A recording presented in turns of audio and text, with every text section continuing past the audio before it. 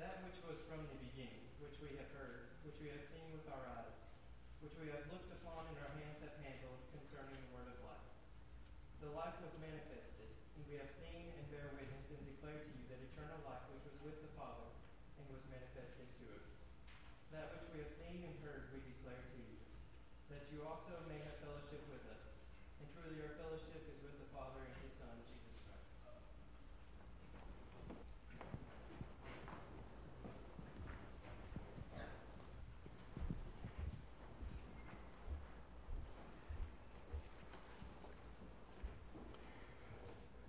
From this reading that we just heard, the Apostle John is telling us that he and the other apostles, what they proclaimed about Jesus Christ, who was from the beginning, who was from eternity, the Word of life.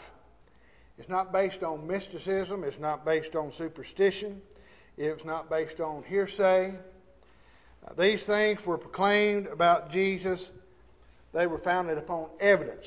God does not expect us to believe something just without evidence. Our faith is not a blind faith. Most of the time, many people in the world when they think about faith, they think about blind faith, and faith being just a leap of faith. But even as the Bible defines faith in Hebrews chapter 1, that it's the evidence of things hoped for, the conviction of things not seen. It's about evidence. It's about being convicted about something. God doesn't expect us just to believe something for which there's no evidence. Even as he went on there in Hebrews chapter 11, talking about how that God created things from nothing. Nobody was there to see that. But he has given us evidence as the fact that it's been done. The same way with Jesus, the things concerning him and that were proclaimed is not based on just hearsay, but evidence. He says, these things we saw with our eyes, we beheld with our hands, we've handled him. He says, we bear witness. These are the things we proclaim to you. And he says, the reason that we proclaim these things is so that you can have fellowship. And he says, I want you to know what that fellowship is. That fellowship is with the Father and his Son, Jesus Christ. I think that's why you're here tonight. At least you're interested in that, is being in fellowship with God. To be in fellowship with God is to have eternal hope. And to have eternal life, which John in his gospel talks about as something not that's just far off in the future, but something that we have now. That's a study in itself. Sometimes we look at that. You look at John when he talks about eternal life. A lot of times we think about eternal life being something far off in the future, and certainly there's going to be the climactic part of our eternal life there. But Jesus talks about eternal life being something that we begin here and that is not affected by death. Jesus says, believe in me, you'll have eternal life. In fact, he says, I am the resurrection and the life. In John chapter 11, he told Martha that. He says, if you believe in me, you'll never die. Eternal life is something that begins here in Jesus Christ. It begins with having fellowship with God, the Father, and his Son, Jesus Christ, and is not affected by death. And John says, I'm writing to you so that you might understand that the things that we have proclaimed is so that you can have fellowship. The young people with Chris are studying the Gospel of John. And in that Gospel, John chooses by inspiration 7 miracles, besides the resurrection itself and the draft of fishes after the resurrection. 7 miracles.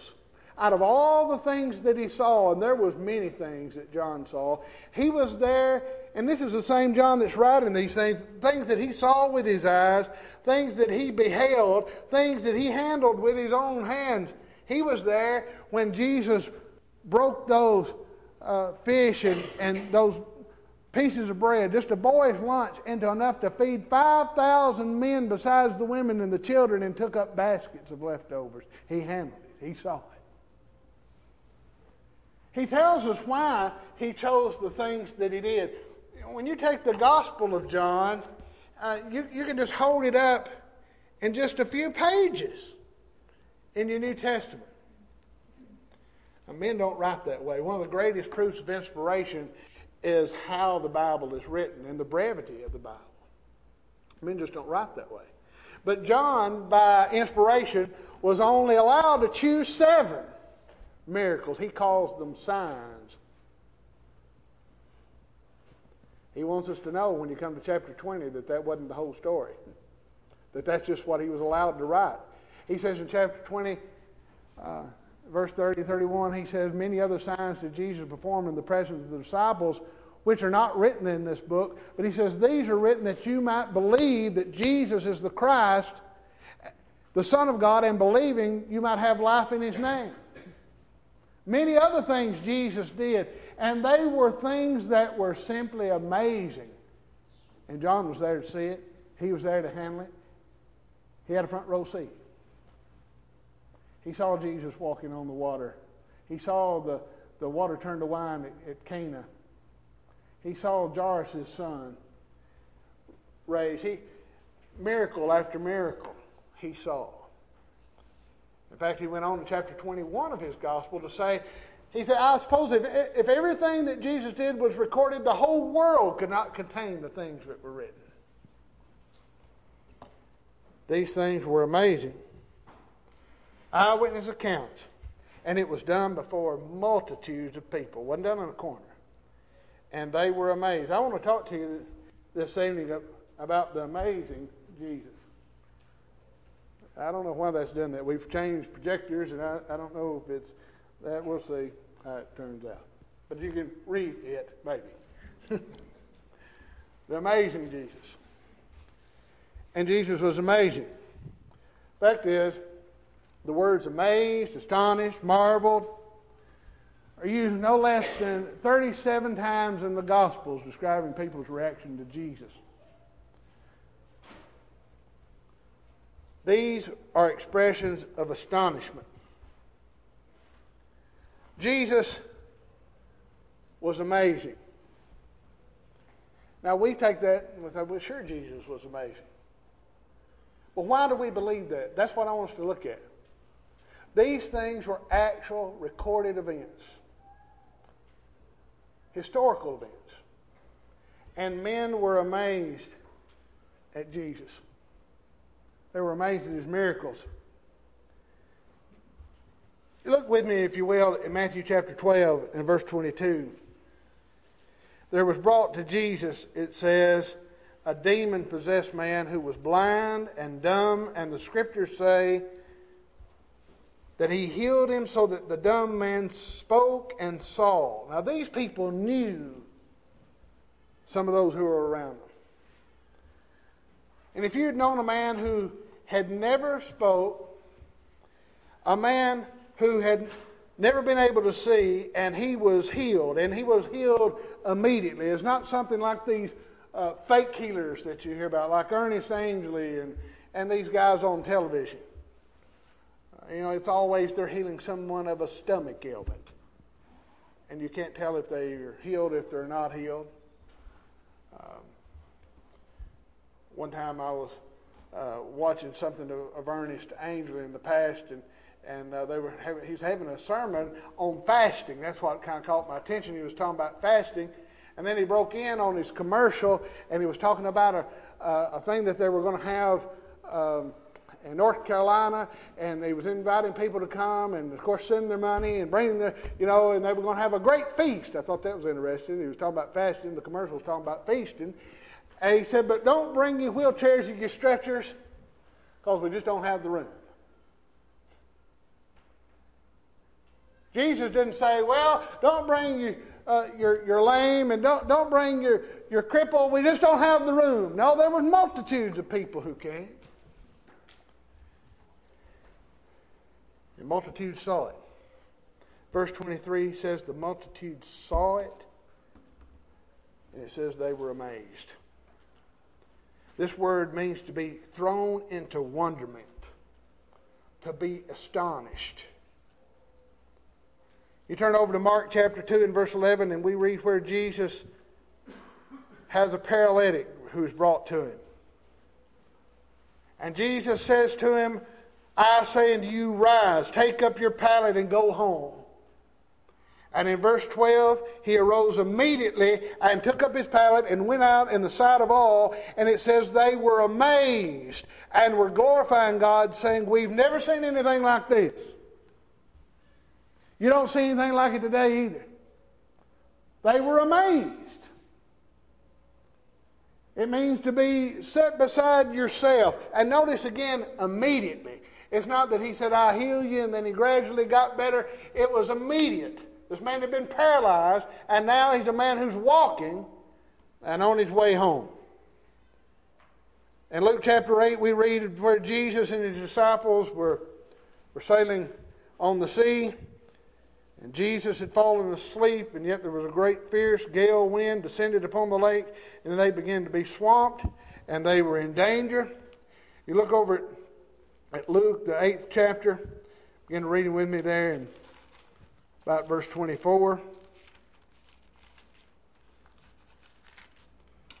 They came to him and woke him and saying, Master, Master, we're perishing. And being aroused, he rebuked the wind and the surging waves, and they stopped, and it became calm. And he said to them, Where's your faith? And they were fearful and amazed, saying to one another, Who then is this who commands even the winds and the water, and they obey him? John was in that boat. He said, I've seen this. I've handled it. I've eyewitnessed it. He was fearful and he was amazed. Peter was there too. They were amazed. They were glorifying God. Later, it affected their preaching. Peter in Acts chapter 2 and verse 22, when the gospel of Jesus was first preached on Pentecost, he said, Men of Israel, listen to these words. Jesus the Nazarene, a man attested to you by God with miracles and wonders and signs which God performed through him in your midst, just as you yourselves know. These were amazing things. Miracles, he calls them. He also calls them signs. John, we said, calls them signs in his gospel. Why does he call them a sign? Well, a sign is something that points to something else, isn't it? You see a curve sign, you don't just stop and just stare at the curve sign. You know that's pointing you to what's coming up down the road. Jesus performed these signs. The miracles were not just to bring attention to themselves. And it wasn't just to feed someone or just to heal someone. It was to point to the fact that he was who he said he was, that he was indeed the Son of God. They were signs that pointed to that. Every one of them pointed to the fact that he was the Son of God. He calls them wonders. He was wonderful in his miracles.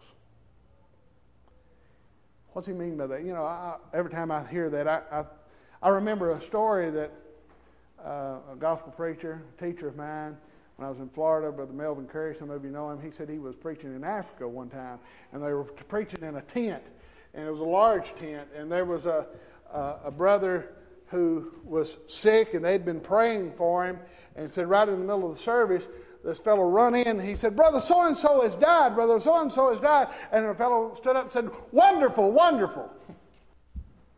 We use the word wonderful in a different sense. It was amazing. He was astonished that this fellow had passed away. This is the way this word's used. Wonders and miracles and signs. People were amazed at Jesus and his power, which proved him to be the Son of God. These things were proof that Jesus was who he said he was, and yet some of the people who were there who saw these things rejected Jesus, but it was not for lack of proof that many rejected Jesus. It was that they were overcome with envy and prejudice and desire for sin, the very same reason that men reject Jesus today. The reason men reject Jesus today is not because there's lack of proof, lack of evidence. Not because Jesus and the accounts, these eyewitness accounts, are not amazing. But it is because they love sin. Jesus was amazing in his teaching. Men were amazed at it. When Jesus taught, no one had ever taught like this. In Matthew the 7th chapter, verse 28, after Jesus had concluded the Sermon on the Mount, the Scriptures say that the multitudes were amazed at his teaching. Amazed at his teaching. Why? Because he was teaching as one having authority and not as their scribes. The word amazed or astonished here literally means they were shocked. They were struck with amazement, put out of themselves. This was at Jesus' words. And not just the multitudes in general, even his disciples who heard more messages than anyone. They never ceased to be amazed at the teaching of Jesus.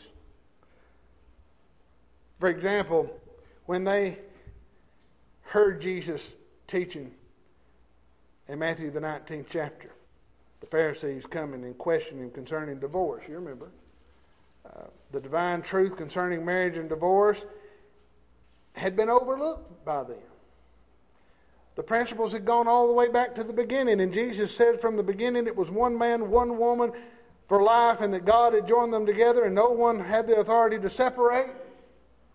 Let no man put asunder, and that whoever divorces his wife except for the unchastity of their mate, the committing of fornication, and married another, that person commits adultery. It was the disciples at that teaching who were shook and said, if the relationship between a man and his wife is like this, Lord, it's better not to marry. They had never considered the value and honor that God placed upon marriage. From the beginning, even before the law of Moses, it was a different way of looking at things. And his teaching shocked men. They were amazed. And the divine teaching of Jesus still continues to amaze people today. When you get up and you preach the gospel of Jesus in its purity, and you preach the truth about marriage and divorce and remarriage, people are still shocked. I've been on radio programs, call-in radio programs, and you teach the truth concerning marriage, divorce, and remarriage, and talk about what Jesus says about it, and people are still shocked. And they still have the idea, well, then it'd be better never to marry. And Jesus explained that not all men can handle that. Some can, some can't. But he's trying to tell us that God holds marriage in high honor. As Hebrew writer in Hebrews 13 tells us that the marriage bed is to be honored. And fornicators and adulterers God will judge. And that's amazing to many people. It was then. And the same chapter, after he said these things, and it says that they were very astonished even at what he says about the rich. It says it's easier for a camel to go through the eye of a needle than for a rich man to enter the kingdom of God. The scripture says it was the disciples who were astonished and said, then who can be saved, Lord? Well, to answer the question is not to water down what Jesus said. I've heard people try to do that and say, well, he's really not talking about a real camel and a needle. He's talking about just a small opening. It's hard for a camel to kind of get down and get through. I think he meant what he said. He's talking about an impossibility. It's impossible for a camel to go through an eye of a needle, and it's impossible for a rich man to go to heaven except by the power of God. He says God can even save a rich man if the man is willing to give his life to the Lord and use what he has for the Lord. With God, he says, all things are possible. But trusting in ourselves and our riches will never make it. And people at that teaching are shocked even today. He said, it's an amazing thing. You know, even the enemies of Jesus were shocked. The multitudes were amazed. His disciples were amazed. But even his enemies were amazed. In Matthew the 22nd chapter, the Pharisees counseled together to see how they might trap Jesus, asking if it was lawful to give the poll tax to Caesar or not. You remember that. Look over at Matthew chapter 22. Begin reading with me there in about verse 18. When Jesus perceived their malice, he says, why are you hypocrites testing me? Show me the coin used for the poll tax. And they brought him a denarius. And he said to them, whose likeness and inscription is this? And they said to him, Caesar's. He then said to them, then render to Caesar the things that are Caesar's, and to God the things that are God. And it says, and hearing this, they marveled, and leaving him, they went away.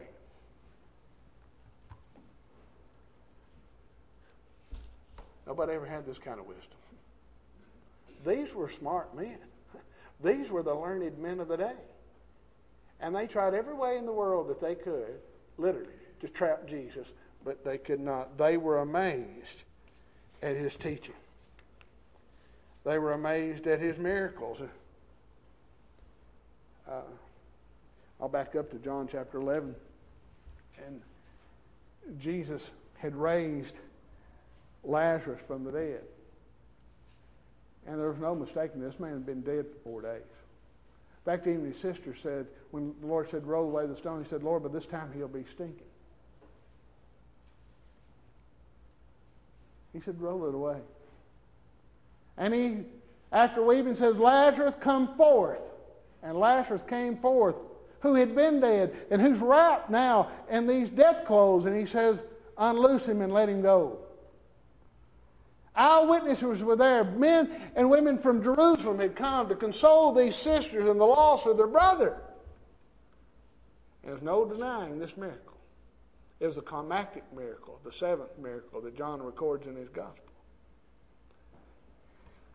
And the enemies of Jesus were amazed at it, and they said, if we go on like this, all men will believe in him. They were amazed. Now you come to John 7, and you remember they had been sent to go get Jesus, to go and to bring him back, to seize him and bring him back. But when they heard the words that Jesus was speaking, verse 45, the officers said, therefore, to the chief priests and the Pharisees, they said to them, why didn't you bring him? Where's he at? And they answered, never did a man speak like this man speaks. They were amazed. Many people heard the teaching of Jesus and were amazed, and yet, just like the miracles, they didn't obey, just like some of these scribes, Pharisees. The chief priests, pride, prejudice, worldliness, desire for sin, desire for position, wouldn't allow them to turn and to look at what the signs pointed to obey because of the teaching and because of the miracles. They had eyes that would not see and ears that would not hear, just like people today. It's not that they can't see the eyewitness testimony, not that they cannot hear the amazing things that Jesus taught then, which are still amazing and authoritative today. It's that they have eyes, but they won't see, and ears that they won't hear. But they are nonetheless amazing. You think about the words of Jesus. How much time do you spend reading the Gospels? It is amazing. You know, statistics show that the words of Jesus are still amazing. They're read by more people, the Gospels are, read by more people, quoted by more authors, translated into more tongues, represented in more art, set to more music, more than any other book or book written by any man in any country, in any land, any century. Still, the Bible is the number one seller. How is that? How can you explain it? You know, the historian by the name of Philip Schaff puts it very well. He says, this Jesus of Nazareth, without money or arms, conquered more millions than Alexander, Caesar, Muhammad, Napoleon, without science or learning. He shed more light on things, human and divine, than all the philosophers and scholars combined. Without eloquence of schools, he spoke such words of life which were never spoken before or since. He produced effects which lie beyond the reach of orator or poet. Without writing a single line, he set more pens in motion and furnished more things for sermons, orations, discussions, learned volumes, works of art, songs of praise than a whole army of great men, ancient or in modern times. That's our Jesus. And he's still amazing. And it's amazing especially if you think about the fact that he grew up in ordinary circumstances, never wrote a book, never held an office, never owned a home, never went to college, Never traveled more than 200 miles from his birthplace, except when he was a baby and they took him to Egypt. Most turned against him and his message that he preached while he was here. In fact, they hated him so much they crucified him when he was 33 years old. His only belongings was the clothes on his back. In fact, he's even buried in a borrowed tomb. And yet he continues to have the greatest impact on the world. Isn't that amazing? It's completely amazing. 19 long centuries have come and gone, and yet Jesus is the centerpiece of mankind. Even time is dated by his birth. It's impossible to understand history, the progress of human civilization, without considering the influence of Jesus. And every generation in history has been affected by Jesus. Slaves, kings, rich, poor, black, white, young, old, all have been attracted to Jesus. And so we ask, how can it be explained? He didn't have money, he didn't have political power, he didn't have social prestige, or as we said, formal education. And that's usually the things that people say that are the keys to power and success in the world. But he had none of them. The only way to explain Jesus and his amazement is by the Bible. Only the Bible can explain Jesus' influence. And the Bible declares Jesus to be the Son of God, and through his resurrection, in Romans chapter 1 and verse 4, proves him to be the Son of God with power, it says.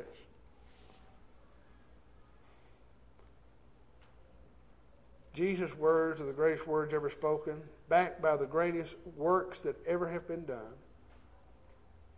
And people are attracted to it because he answers questions. Because he is God, he answers questions like, who is God? And does he love me? And does he care for me?